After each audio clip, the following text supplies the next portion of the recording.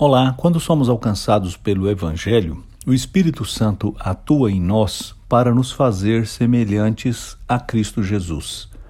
Na carta aos Romanos, o apóstolo Paulo garantiu que tudo coopera para o bem daqueles que amam a Deus e explica que o propósito do Senhor é usar tudo o que nos acontece para nos fazer mais parecidos com Cristo Jesus, nosso Senhor.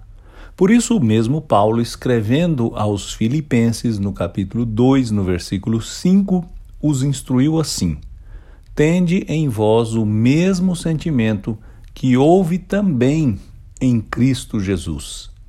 Ele continua dizendo que este sentimento, ou esta atitude de Jesus, foi deixar a glória que lhe cabe, porque ele é Deus, e assumir a forma humana, tornar-se servo, humilhar-se, obedecer e enfrentar a morte.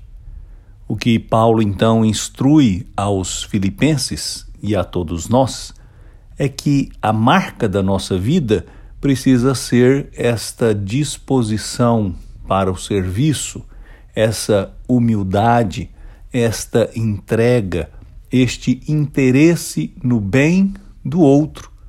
Jesus Cristo veio ao mundo para dar a sua vida por nós, que sequer estávamos interessados nele, mas ele veio e ele enviou o seu Espírito, que nos convence da nossa necessidade, que nos converte a ele, que nos toca e nos transforma.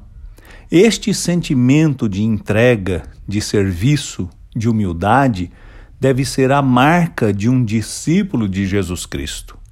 Menos que isso não deveria jamais ser admitido por nós.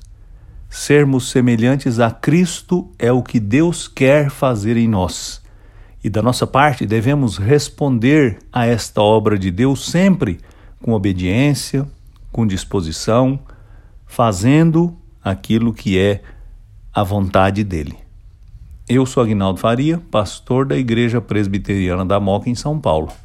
Vamos orar.